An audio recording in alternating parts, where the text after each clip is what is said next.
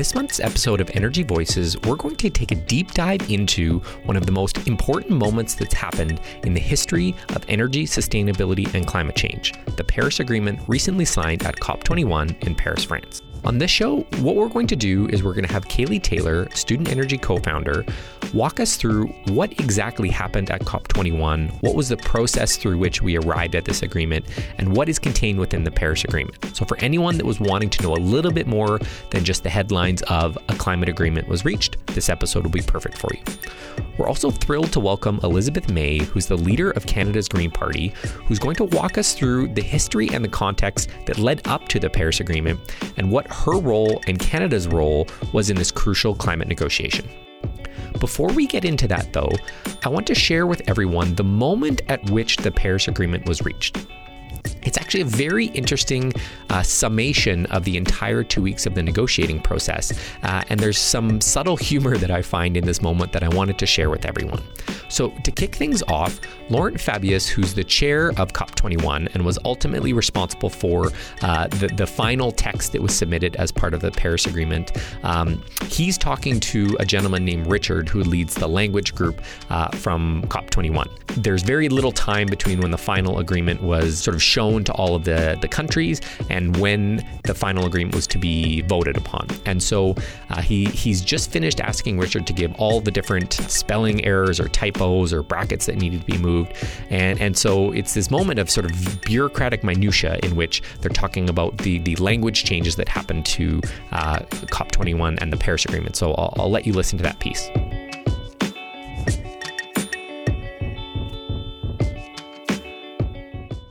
Et je demanderai donc au secrétaire exécutif adjoint de nous rappeler ces corrections.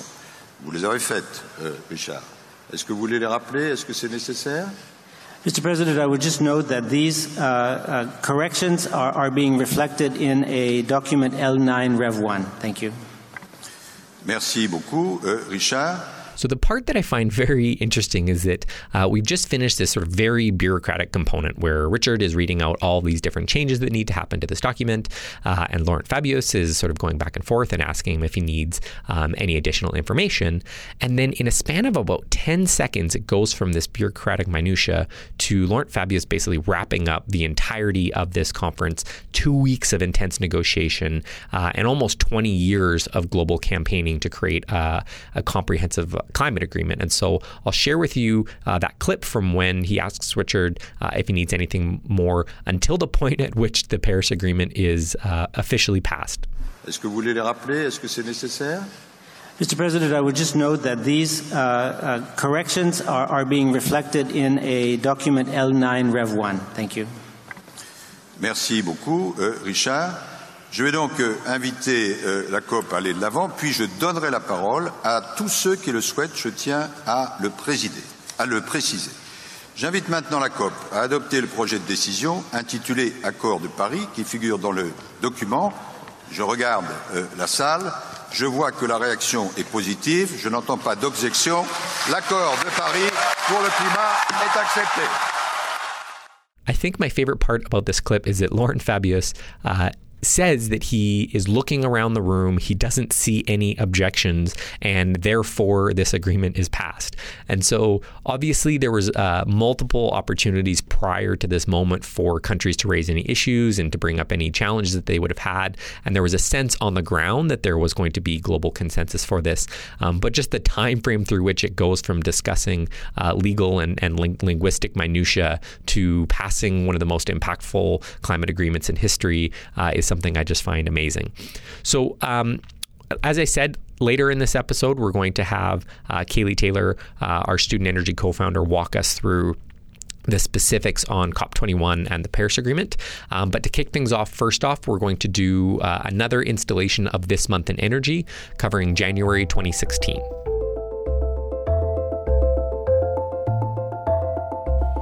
Hey there, EnerNerds. It's Kaylee Taylor, co-founder of Student Energy here, and this is This Month in Energy, the segment of Energy Voices where I take you through what's happening in energy all around the world. Oil fell to the lowest level it has seen since 2003 this month, representing a 70% collapse since mid-2014.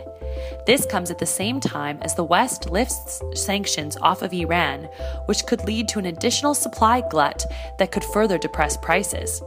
Oil-producing nations are struggling to adjust to these new economic realities. With almost 3 gigawatts of energy storage capacity either in operation or planned, analysts are predicting that 2016 will be a record year for energy storage. Battery cost reductions, government funding programs, and utility tenders led to a 45% increase in the global energy storage pipeline in the fourth quarter of 2015 compared to the previous quarter. A new energy transition law in Mexico was published and announced on Christmas Day that sets the groundwork for transitioning generation of power to 35% clean energy by 2024. A very ambitious initiative could make Africa the cleanest continent. The African Renewable Energy Initiative, an African-led plan to add 10,000 megawatts of additional renewable energy on the continent by 2020, has received over $10 billion in funding from international sources at COP21. In the wake of this announcement, the head of the International Energy Agency commented that Africa could be the first region in the world to power its economic development on renewable energy rather than fossil fuels. The share of wind power in Denmark's electricity mix increased from 18.7% in 2005 to 42.1% in 2015, breaking its previously held record. When the wind production exceeds demand, Denmark also exports electricity to neighboring countries, including Norway, Sweden, and Germany. That's some good renewable power. Leaders from Afghanistan, Pakistan, and India joined the president of Turkmenistan in a breaking of ground ceremony for a major natural gas pipeline that could help ease energy deficits in South Asia. The project is estimated to cost $10 billion and be operational by 2019. The wind giant Vestas won a bid to provide turbines for a 76-megawatt project in South Korea that is set to be the largest wind park in the last 10 years in the region. The project will be operational by 2017. Apparently, sand is for more than just tanning. Researchers in the UAE have found that local sand could also be a useful medium for storing solar energy. More to come on that front. The U.S. Navy launched its first aircraft carrier powered partly by biofuels made from beef fat. They are calling this a milestone towards easing the military's reliance on foreign oil. Masdar, Abu Dhabi's state-owned clean energy initiative, announced plans to invest in renewable energy projects from the UAE to Morocco to double its power generation capacity from solar and wind within a decade to meet rising demands in the region. The country is seeking to diversify its energy supply away from natural gas and plans to generate 24% of its electricity from clean energy sources by 2021. Nuclear power will remain a part of the U.S.'s energy mix over the next few decades thanks to a new funding source provided by the Department of Energy. The funding is targeted at spurring advances in technologies and alternative designs that could prevent future potential catastrophes. That's all for this month in energy.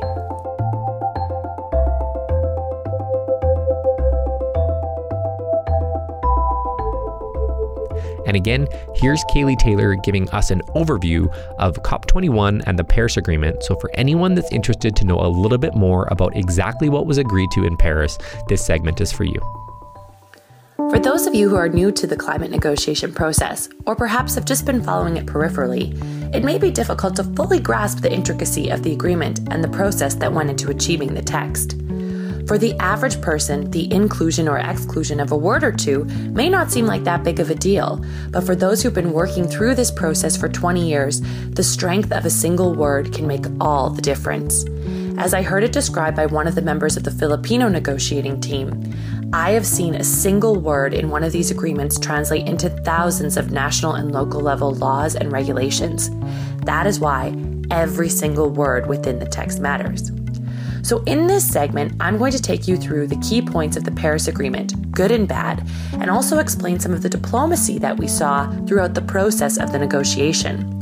I want to put out a disclaimer that this is by no means a complete deep dive into the negotiation, but I will put some additional resources on the Student Energy blog for you to look at afterwards. All right, let's get started. COP stands for Conference of the Parties and is not exclusively used to refer to the climate process, but rather to describe normative diplomatic processes where countries come together to agree on a multilateral agreement. The United Nations Framework Convention on Climate Change, or the UNFCCC, convenes a COP every year in November and December to progress the global climate agenda. However, the diplomat negotiators also meet throughout the year in working groups to progress the terms of the agreement long before the official meeting. The UNFCCC climate negotiation process first began in Berlin in 1995 and achieved its first major milestone in 1997 in Kyoto, Japan, where the Kyoto Accord was reached. Kyoto was the first multilateral environment agreement, or MEA, to be focused on climate change and was unfortunately fraught with difficulty from day one. While it did cover global emissions, it was largely targeted at only the developed world, and many major emitters, like the United States, did not ratify the agreement nationally or did little to meet their commitments. Understanding Kyoto is crucial for understanding the importance of the Paris Agreement. Kyoto officially expired in 2012, and determining its replacement has been on the minds of the global community for over 6 years. You've likely heard about the diplomatic failures at COP15 in Copenhagen in 2009. Copenhagen was set to be a landmark meeting because it was meant to achieve the agreement that would replace Kyoto. But when things broke down in the negotiations, there was a lot of skepticism about if the world would ever reach a deal that could help us to meet our emission challenges. The series of COPs between Copenhagen and Paris were largely focused on getting an interim agreement that would cover global emissions when Kyoto expired and setting the stage for Paris.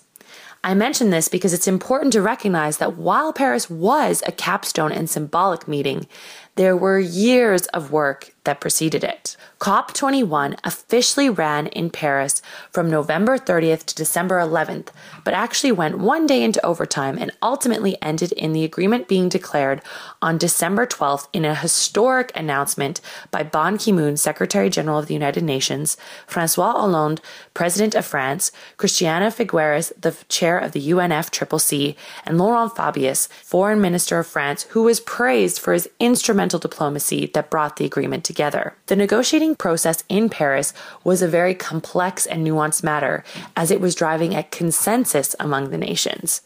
Each country has an official delegation of negotiators who are trying to get their needs met in the agreement, and doing so often means making trade-offs with other nations. While high-level government officials from each country, such as the Minister of Environment or President, usually officially represent their country, there are a number of experts who work through the details within the agreement. At COP21, this group was referred to as the Ad Hoc Working Group on the Durban Platform for Enhanced Action, or ADP. ADP worked through the key issues within the agreement and revised the text numerous times to be taken back to the COP representatives for official comment. From the very beginning of COP21, Minister Fabius was praised for placing quick deadlines on revisions and convening the COP transparently and openly. As the negotiations progressed, Minister Fabius adopted the Indaba process, originally popularized in South Africa, whereby key decision makers were convened in smaller groups to arrive at consensus on some of the more contentious issues. This approach was fundamental to achieving the agreement as it stands today. So now that you understand the basics of the process, let's dig a little bit more into the issues. As discussed earlier, the Paris Agreement was meant to be more inclusive of the needs and capacities of the developed and the developing world. Prior to COP, nations submitted their intended nationally determined contributions, or INDCs, that represented their reduction commitments and that formed the basis of the agreement. This was a key difference from past climate negotiations because, as opposed to being prescriptive to nations about what they should do, it allowed nations to take the onus on themselves and to think through what they actually could do. It allowed nations to truly form their own agreement, and this provided a strong foundation for its basis and left the other details to be the key points of the negotiation. I'm going to quickly run through a list of the big issues that were negotiated, and then I'll go into detail on each one. The big issues that everyone was looking to resolve in the text were as follows: the temperature target and strength of language on how legally binding the agreement would be, common but differentiated responsibility, climate finance, inclusion of human rights and gender, loss and damage, timelines, and commitment reviews and progress. The temperature target was one of the most publicized issues at COP. For years, the world has been discussing a 2 degrees C temperature rise as the maximum, but quickly in the Paris process, 1.5 degrees was added to the agenda. People have asked me, where did that come from? Did the science change? The answer, of course, is no. The science did not change. However, I would argue the ambition of the global community did. The world has already reached a 0.7 or 0.8 degree temperature rise, but 2 degrees has dire consequences for many of the climate vulnerable communities, and in particular, small island states. The small island states raised the 1.5 degree target as a means of pointing out just how vulnerable their islands are to sea level rise. For example, the Marshall Islands mentioned on many occasions that they predict they will only have 5 Christmases left on their island home. While many nations got on board quickly with the idea of 1.5 degrees C, Saudi Arabia, representing the Middle Eastern states, was staunchly opposed to changing the temperature target. Ultimately, the text included mention of both targets, but soft wording on 1.5 degrees. The wording states, holding the global average temperature increase well below 2 degrees with an effort to limit the temperature increase to 1.5 degrees. Common but differentiated responsibility, or CBDR, is the acknowledgement that responsibility must be differentiated based on socioeconomic context, historic contributions to the problem of climate change, and financial, technological, and structural capacity to act. In other words, that the developed world must take responsibility for their contributions to climate change and help the developing world as they strive to improve the quality of life for their citizens in a more climate-friendly manner. This has been a huge point of contention between the developed and developing nations in the past. But ultimately, CBDR was central in both the mitigation and adaptation clauses of the agreement. And the developed world acknowledged their role as a leader and driver on climate action. Next issue was climate finance. Climate finance has always been a difficult discussion because of the sheer amount of capital needed to address climate issues. The big issue around finance at Paris was mobilizing new money for battling climate change. Simply renaming dollars or shuffling funds around is not good enough for the challenges that we face. While $100 billion, the figure, did make the agreement, all mention of new, additional, or predictable funding was removed from the agreement, so the future of climate finance remains somewhat uncertain. I'm sad to say that the inclusion of human and indigenous peoples' rights was one of the issues where the negotiation definitely came up short. On the second last day of the negotiation, human rights was removed from the operational text and moved into the preamble only, much to the dismay of many civil society groups. Gender responsiveness did make a few appearances throughout the agreement, but not to the degree that most advocates were hoping for. There is concern that the lacking elements of human rights will affect implementation of the agreement. Loss and damage refers to the fact that despite best climate mitigation and adaptation efforts, some people will experience loss and damage to their livelihoods and property. Dealing with this issue is a challenge for the negotiators.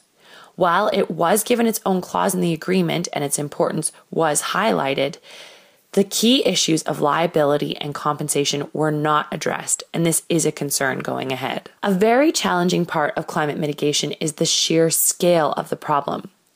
Our global carbon budgets simply are not big enough to allow the world to continue operating business as usual.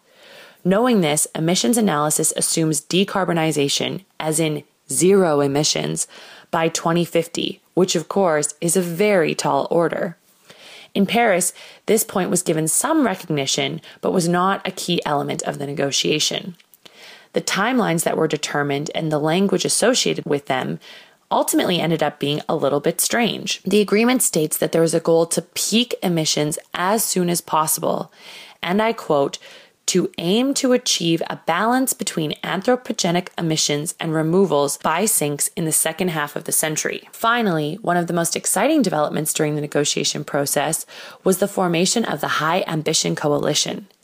In the last few days of the negotiation, a group of over 100 countries formed a symbolic group that they called the High Ambition Coalition.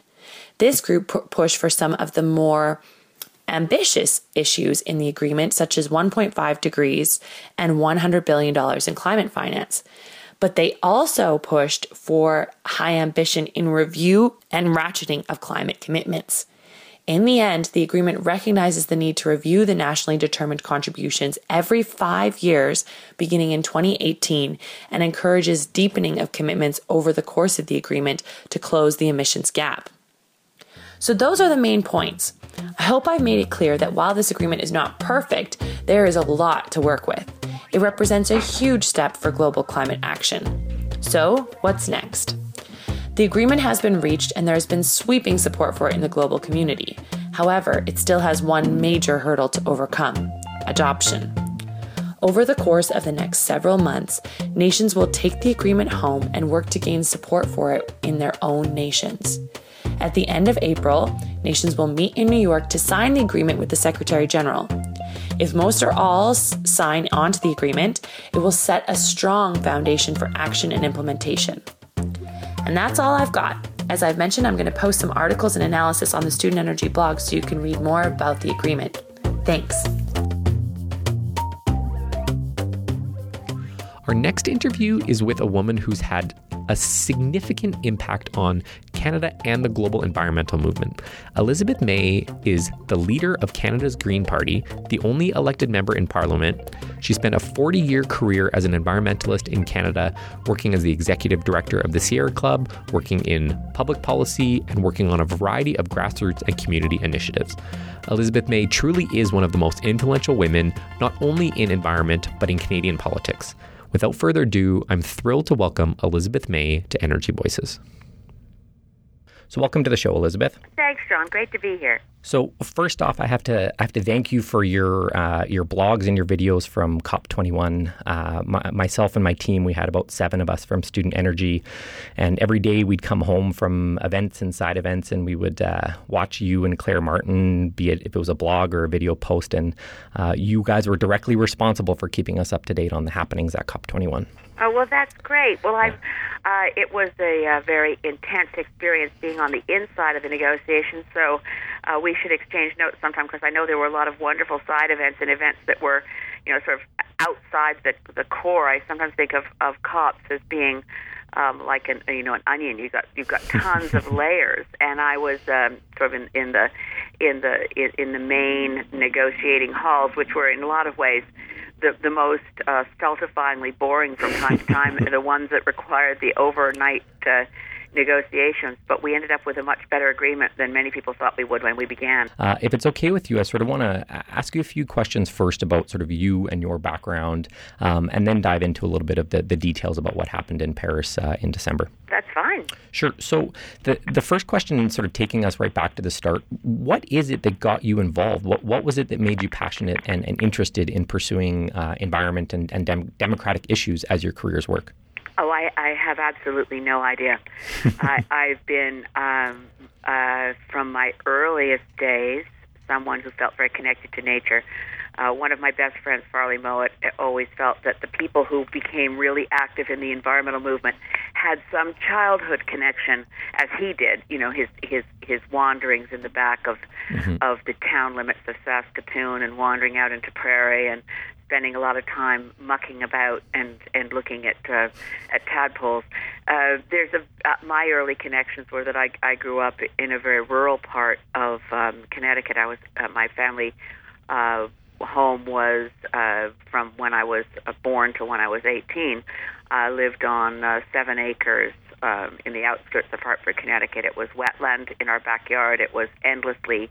It wasn't really a yard. It was wilderness. It was really quite wild, and we had a lot of animals. We had pets, everything from dogs and cats to ponies and sheep and donkeys. So I think I was terribly connected to all of that. And as it happened, roadside spraying with insecticides killed a number of our sheep. And if there was one incident that really put me on the path of being an environmentalist, it was that. But having pet lambs I'd already become a vegetarian when I was about 10. So all of my earliest instincts were towards protecting nature.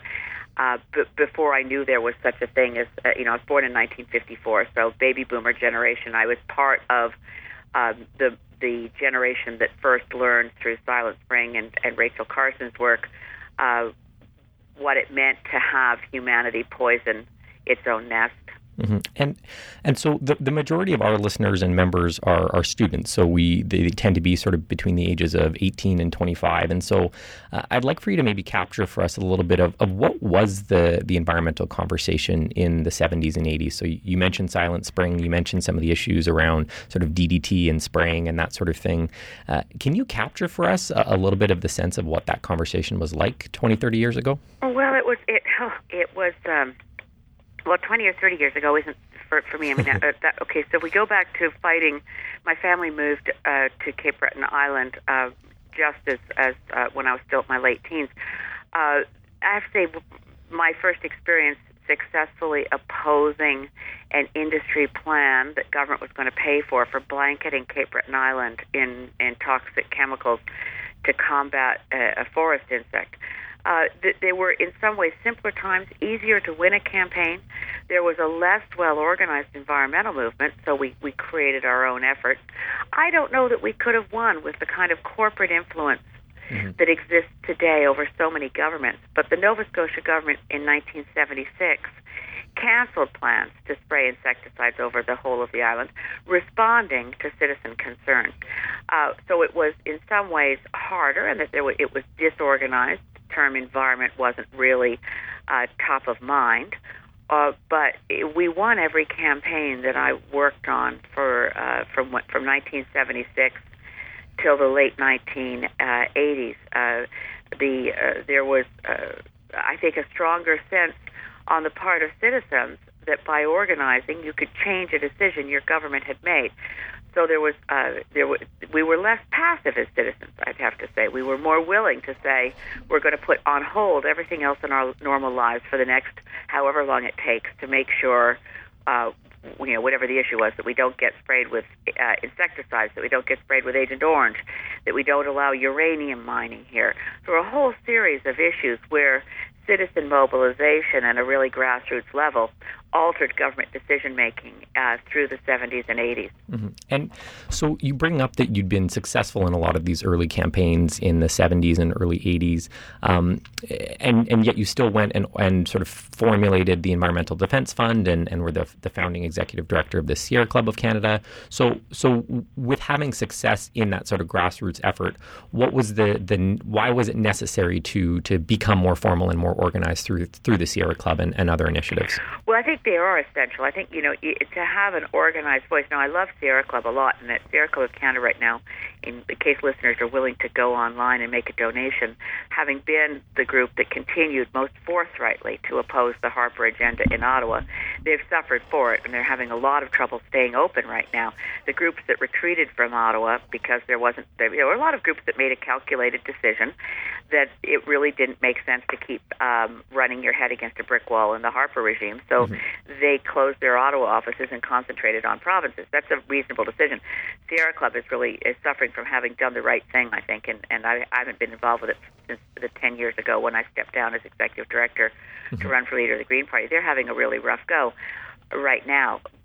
The reason it's important to have that kind of capacity is, and Sierra Club is a model I really support, with a lot of grassroots local members. So you've got a tremendous volunteer base, but you're not all on your own. That was one of the hardest things in the early 70s, was the sense that there was no one else for backup. There was no place you could go for help with research. There was no organized base to say, okay, now when you come to Ottawa, we'll set up meetings for you, or So the capacity support is really important. I think there's a risk, and some groups have gone this route, where an environmental group becomes so professionalized and well organized that it essentially becomes disconnected from mobilization at the grassroots. And that's the brilliance of the Sierra Club model, which was originated in 1892 in the U.S., but it is very much a volunteer-run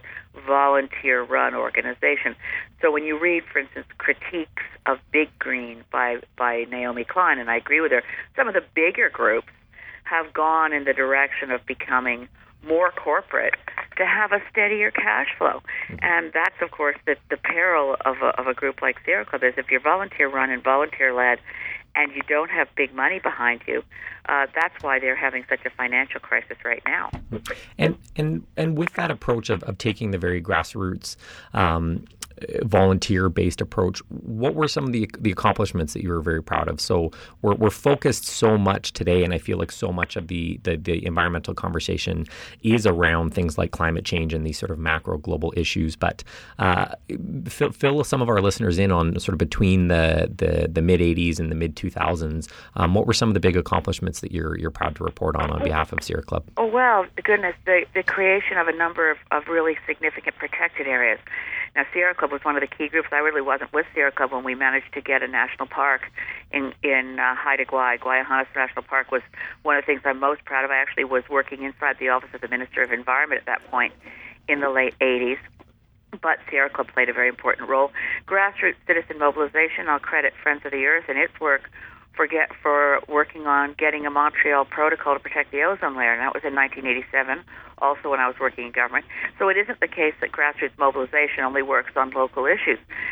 Grassroots mobilization in Canada led to the success of getting treaties to stop and reduce sulfur dioxide, to confront the acid rain threat, which was certainly a trans-border U.S.-Canada threat, and resolved through a lot of work in the late 1980s. The same thing can be said of ozone depletion. We needed a global treaty. We got a global treaty. A big part of that was the work of environmental groups. I'd say particularly, as I mentioned, Friends of the Earth in that case. As I took over and started Sierra Club's national office in 1989, we had tremendous success on a wide range of issues, including climate change.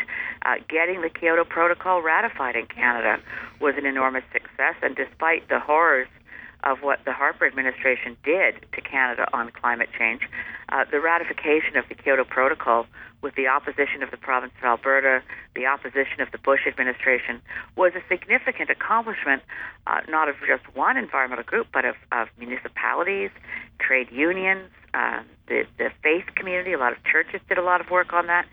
So we had a range of success. We got toxic chemicals in terms of Sierra Club's work, the banning of a number of dangerous pesticides, the improvement of provincial regulation over forests and forestry activities, a wide range of really exciting and work on the Great Lakes, and I'm very proud of the work that I personally did, at Sierra Club did, to stop a Great Lakes Accord that would have allowed the selling of Great Lakes water.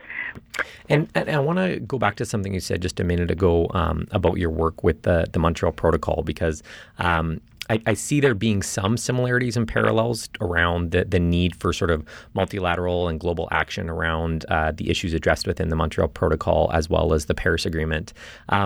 If you were to compare and contrast the Montreal Protocol and the Paris Agreement arrived to at COP21, would you say the Montreal Protocol was easier to sign, more difficult to sign? Maybe give us a sense of somebody who's been involved in both of those processes, what the differences and similarities would be. In the context of the time, they were equally difficult.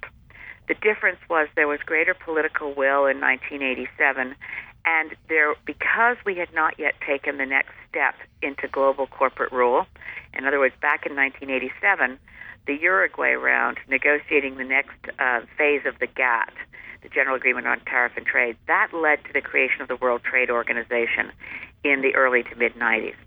The existence of the World Trade Organization has stymied effective environmental treaty making.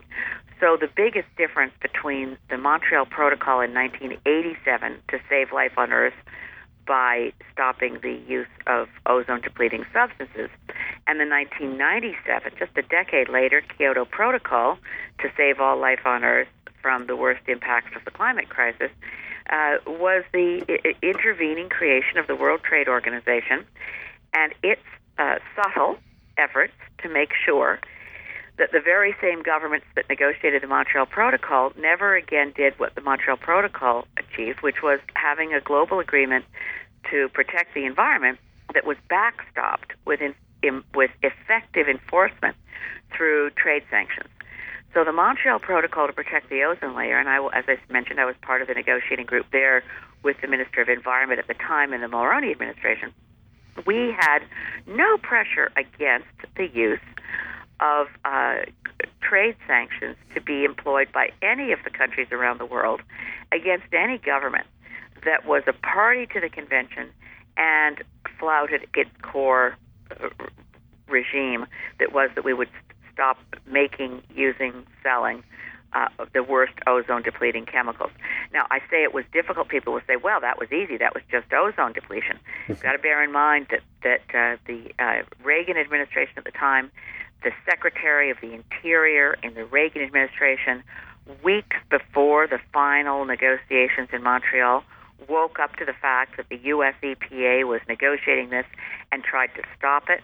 He made public statements that we didn't need to get rid of ozone-depleting substances, that we could just wear broad-brimmed hats and wear sunscreen, and that we were threatening the economic vitality of the United States and Dow Chemical by thinking that we could get rid of ozone-depleting substances.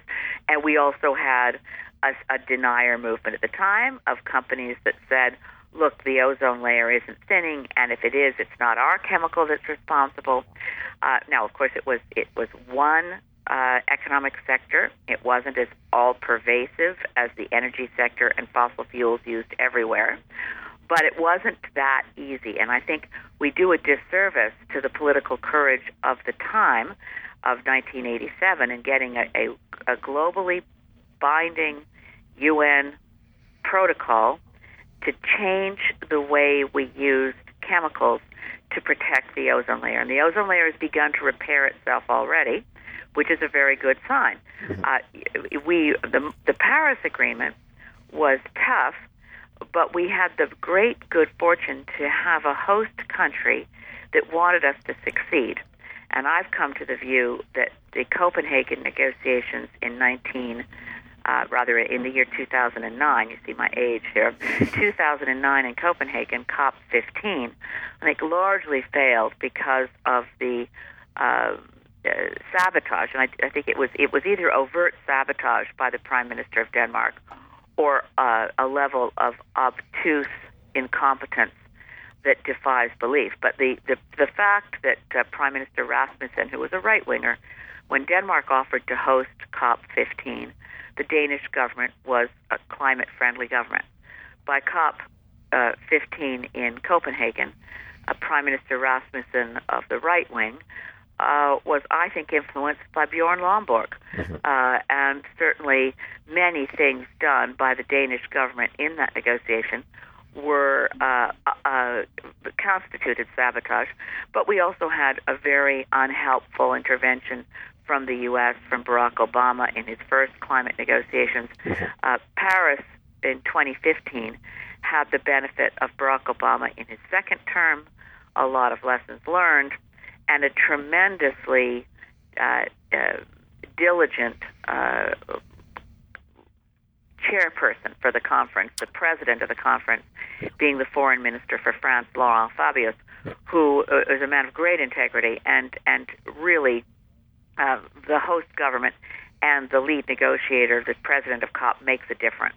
And I think that's an important point for our listeners to understand, that for most people, that the 90% of people that don't even totally know what COP21 is or what's going on there and don't have a view into the actual negotiations, that was actually something I was surprised in. This was my first COP event that I'd attended, and just the degree to which the host and the chairperson and Laurent Fabius had authority and control and sort of stewardship over that final agreement was something that was surprising to me. Yeah. And the way in which he stewarded that authority and really made sure that there was a consensus and that the drive was for a global consensus, not just sort of lowest common denominator, but finding that opportunity for to really pull the best pieces out of each and every country, was something that I was frankly stunned with. I'd never seen sort of a quote unquote bureaucrat operate with such sort of deft and nuance, and I think he deserves the kudos that have been absolutely. The event. You know, and if you wanted,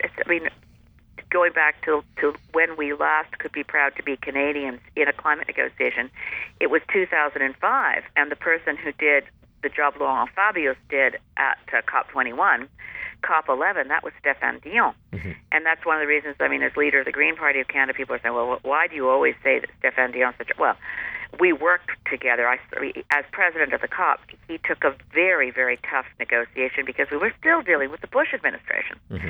And it saved Kyoto. Of course, we had the whole misfortune as a country to then have Stephen Harper destroy Kyoto. But the process there was one where you could say, you could see so clearly how the presidency and a commitment to get to a successful agreement really makes a difference.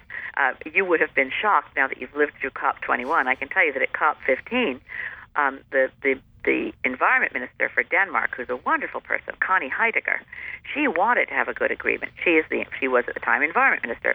Her prime minister, Rasmussen, wasn't speaking with her. They were not on speaking terms. She had her own team trying to figure out how to make the negotiations succeed.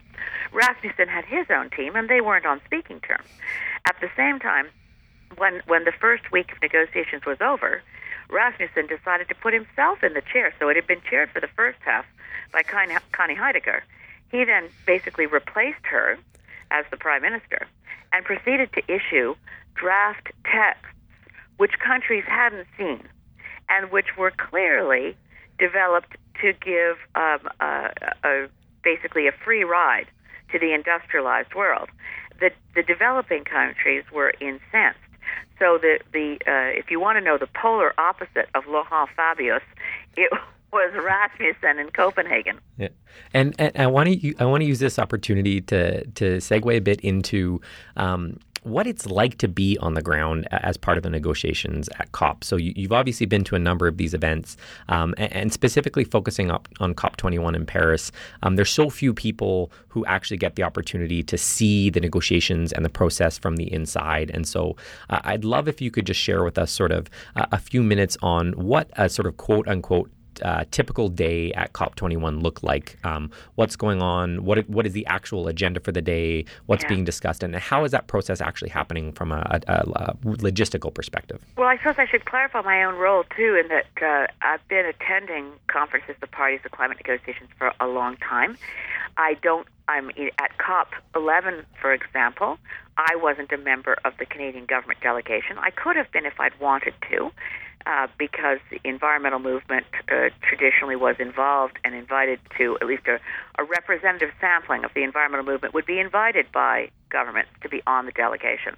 So I'd served on Canadian government delegations at various negotiations over the years. But for instance, in 1992 at the Earth Summit, that was where the UN Framework Convention on Climate Change was signed after 2 years of negotiating that document. For listeners who wonder why are we talking, what is a COP? A conference of the parties, it derives from that 1992 agreement.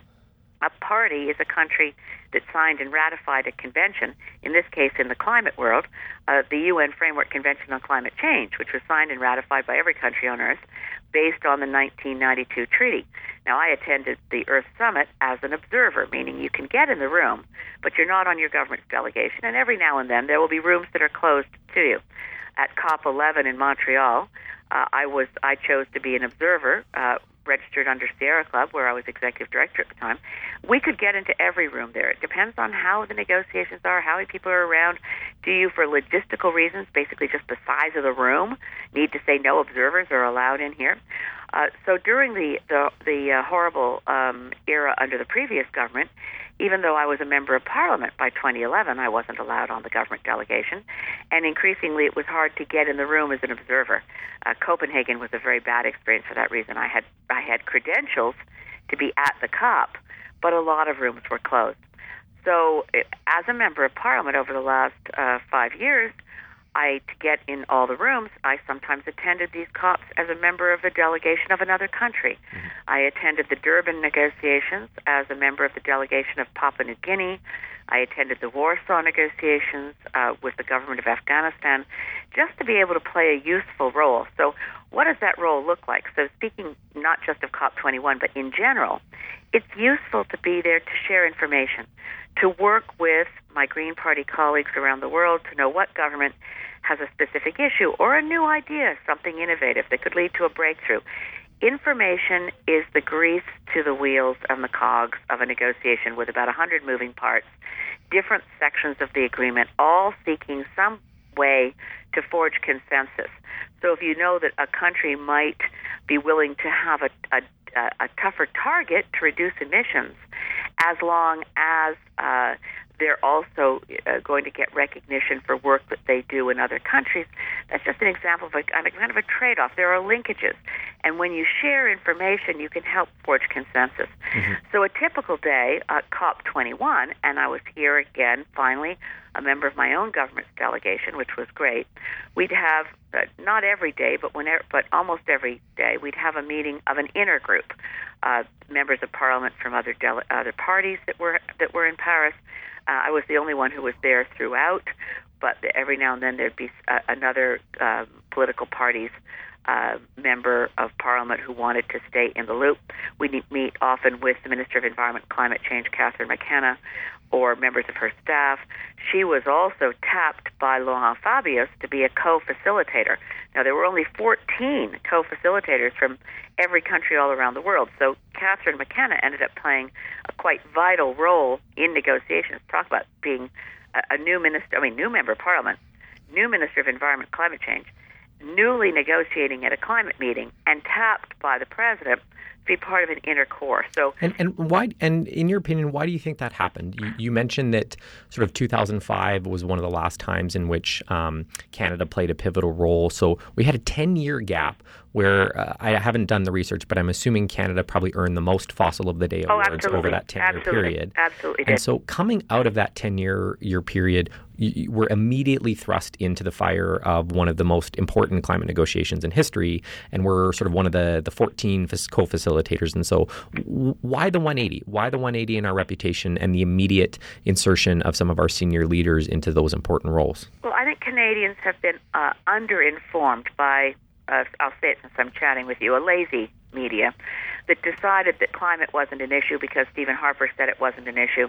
So the extent of damage done by the previous government to global progress on climate change has never been adequately reported to Canadians. And I have to say that the Liberals and the NDP deserve some of the blame for this as well, because when Stephen Harper decided not to include opposition members of Parliament on government delegations, the other parties didn't bother to go either.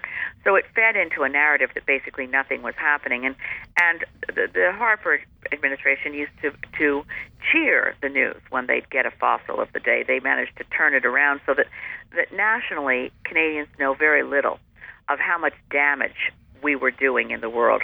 So the 180 was the UN system celebrating that an administration that had hampered global negotiations and played the role of saboteur was finally gone. That was enormously good news to the world. Mm-hmm. It was also made clear from our earliest statements on climate, from statements by Stéphane Dion and Prime Minister Trudeau and Catherine McKenna in the lead-up to COP21, that Canada wanted to play a positive role. Mm-hmm. So when you're picking co-facilitators and you're in the United Nations, knowing that you have Canada being a G7 country, going from saboteur to would-be hero, you're pretty happy about that. So mm-hmm. Catherine McKenna was definitely thrown in at the deep end. And I'd have to say, trying to describe a typical day for anybody at COP is impossible because the schedule changes constantly. It's a moving target. The first week of negotiations broke with the normal pattern because usually the first week of negotiations is at the level of bureaucrats, with the high-level portion in the second week. This time, for the first time ever, world leaders came and addressed the first day, November 30th. That was a bit tough on the UN system. And friends of mine who work inside the UN said, boy, we're used to ramping up to a level of intensity. First day usually starts a little slow. If you're in a long-range race, you don't usually want to start with the sprint. This was starting with a sprint. People were exhausted by midweek, having had 150 world leaders on the Monday, then right into the depths of the continued negotiations, which is really 4 years' worth of some of the same players in the ADP working group, the Advanced Durban Platform for Action, with the responsibility of getting a text together that would then form a useful basis for the political negotiations. That first week of negotiations went late into the night every night, but it didn't go round the clock. But that ADP working group concluded its work on the Saturday, December 6th. That went straight into, or Saturday, December 5th, that went straight into turning that document over to the COP. The negotiations quite often at COPs don't include Saturdays and Sundays. This year, things went right through Saturday, right through Sunday, and the opening of the key COP presentation was Sunday night, and that's where Catherine McKenna really distinguished Canada right out of the park by announcing that Canada favored 1.5 degrees global average temperature increase as the level above which we should not go. That was a surprise to the world, and I can tell you from someone who was in the negotiations on the inside, that was a change in where Canada was prepared to go. And I give full credit to Environment Minister Catherine McKenna for making that decision. Canada was always in favor of a legally binding treaty, but that was the first moment when it was said out loud, was that Sunday night, that Canada wanted a legally binding, when I say always, under the new government, obviously not under the previous government. So the Liberals have said legally binding treaty, go to 1.5 degrees Celsius and no more, support Indigenous peoples' role in this process. Now, I have to say, because I know I'm going to have to race very quickly, that domestically what the Paris Agreement translates into, so I don't want to oversell it, it does not solve our problems, but it gives us the tools to solve our problems. So Canada now has a very tight timeline to before Earth Day, before April 22nd, 2016, we need to go back to the UN for the signing ceremony for the Paris Agreement, which is set for April 22nd, with a new target, because Canada's target on the books of the UN is still the Harper target. We have to change that target and make it more aggressive to meet our own commitments, where Canada made such a difference, to help the world have a Paris Accord that moves to 1.5. To get to 1.5 degrees, because right now global commitments from all around the world take us to, worst case, 3.7 degrees Celsius global average temperature increase. That's the aggregate of existing targets at the moment that COP opened, take us to 3.7. So we can't let that stay on the books. Canada has to have a more aggressive target. Justin Trudeau pledged when he was in the campaign that within 90 days of the end of the Paris Accord, we would have a new target, and we need one urgently. And I know you do have to run, but before we go, I just wanted your thoughts that as the leader of the Green Party of Canada and somebody who's been involved in this movement for decades now, in your opinion, is the Paris Agreement a win for the environment? Oh, no question. I mean, it's one of those questions people can say the glass is half empty or the glass is half full. If Paris had failed, there would be no glass. I mean, we would have broken glass on the floor, because after the disaster of Copenhagen and the bad faith bargaining and the distrust that was exhibited there, we would not have had another chance. And that's something that's hard to communicate within Canada. The idea that you can go on forever trying to get a global treaty that has all countries included to reduce greenhouse gases was not a plausible sell if Paris had failed. So we now have an agreement that requires every 5 years a global stock taking within which we ratchet up our commitments to reduce emissions. It's not just a win for the environment. I think it's a question of life and death for human civilization, for what kind of world we live in. This has given us a fighting chance, but it doesn't guarantee success. It gives us only that, a fighting chance, which means we have to increase the intensity of provincial, municipal efforts. We have to create a brand new federal plan for fighting climate change. And that means we have to get fossil fuels out of electricity ASAP. So that means all provinces that still use coal or any fossil fuel to generate electricity need to move off of it urgently. We need to move aggressively to deal with the amount of waste. Canada wastes more than half the energy we use. So heating oil for buildings of all kinds, municipal, residential, institutional, we need to work aggressively to stop the waste of energy in our buildings. We need to get rid of the internal combustion engine as quickly as possible. And we need better and more convenient, accessible, efficient public transit to help people make a choice. And right now it's hard for people to have a viable choice to leave their car at home, because the entire system has been geared around the convenience of internal combustion engine personal transportation. That's got to be shelved. We can still have a lot of people are going to need their cars. We'll be, I think, moving really readily to electric vehicles. But we have a real challenge in Canada, and we have to move quickly to reduce greenhouse gas emissions with the goal of eliminating our dependence on fossil fuels entirely as quickly as possible. Well, I think you've done a fantastic job of sort of giving the laundry list of challenges that still exist in front of us, and that the next generation of energy leaders need to sort of put on their backs and figure out some solutions to these challenges. So I just wanted to say a huge thank you on behalf of myself and all of our listeners for taking the time and putting the effort in over so many decades to be a true environmental champion within our country. And again, we really appreciate the time you took for us today. I really appreciate that, and I appreciate the time. And I look forward to meeting you. For sure. Take care, Talk to you later. Bye-bye. Okay. Bye.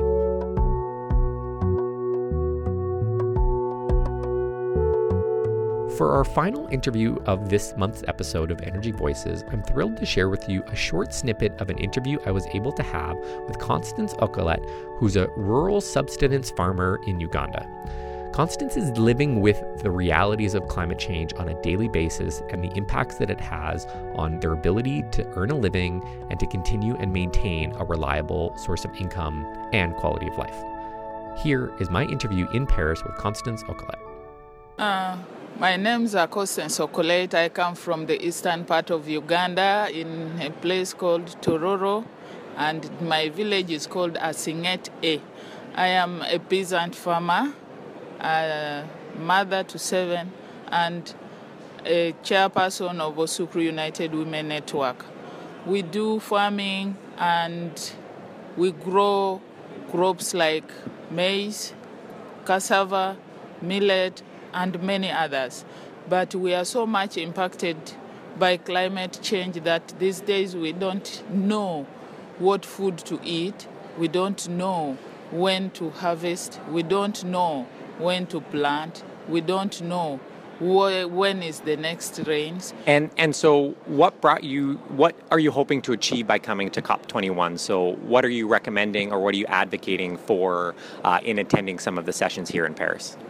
Okay, by me coming here, first, my voice will be heard by the government, many governments, and they will understand that we are very much affected, and they will know how to put things right. Then, with the time, I know they will have to reduce the emission. And we may have our seasons back, our weather patterns right. Yeah. And by coming here, we tell them, when we tell our stories, they know that we need help. What are the things that the international community can do to ease some of the pain and the challenges that climate change have created in Uganda? Okay, there are things like adaptation and mitigation fund. If they can speed it up, they give to the local communities, because that adaptation and mitigation, there's a point whereby women or men can begin small-scale businesses. They can make, say, forests, begin planting big forests. Some alternatives of how to live, not to depend on agriculture as they used to. But now they can have another alternative. And if they don't have the food, they may have another maybe like livestock, poultry keeping, so that they can harvest money from there and they can have a way of living. Yeah. Mm-hmm. Perfect. Well, we wish you best of luck in what you're doing here, and we'll be airing this story on part of Energy Voices to give some awareness to our listeners as far as the role that and the impact that climate change has on a very specific level. I think that oftentimes we talk about climate change as this very abstract concept, and there's very real-world examples of some of the challenges that can come of that. So thank you so much for taking time to talk to us today, and we wish you the best of luck. Thank you very much, too. Take care.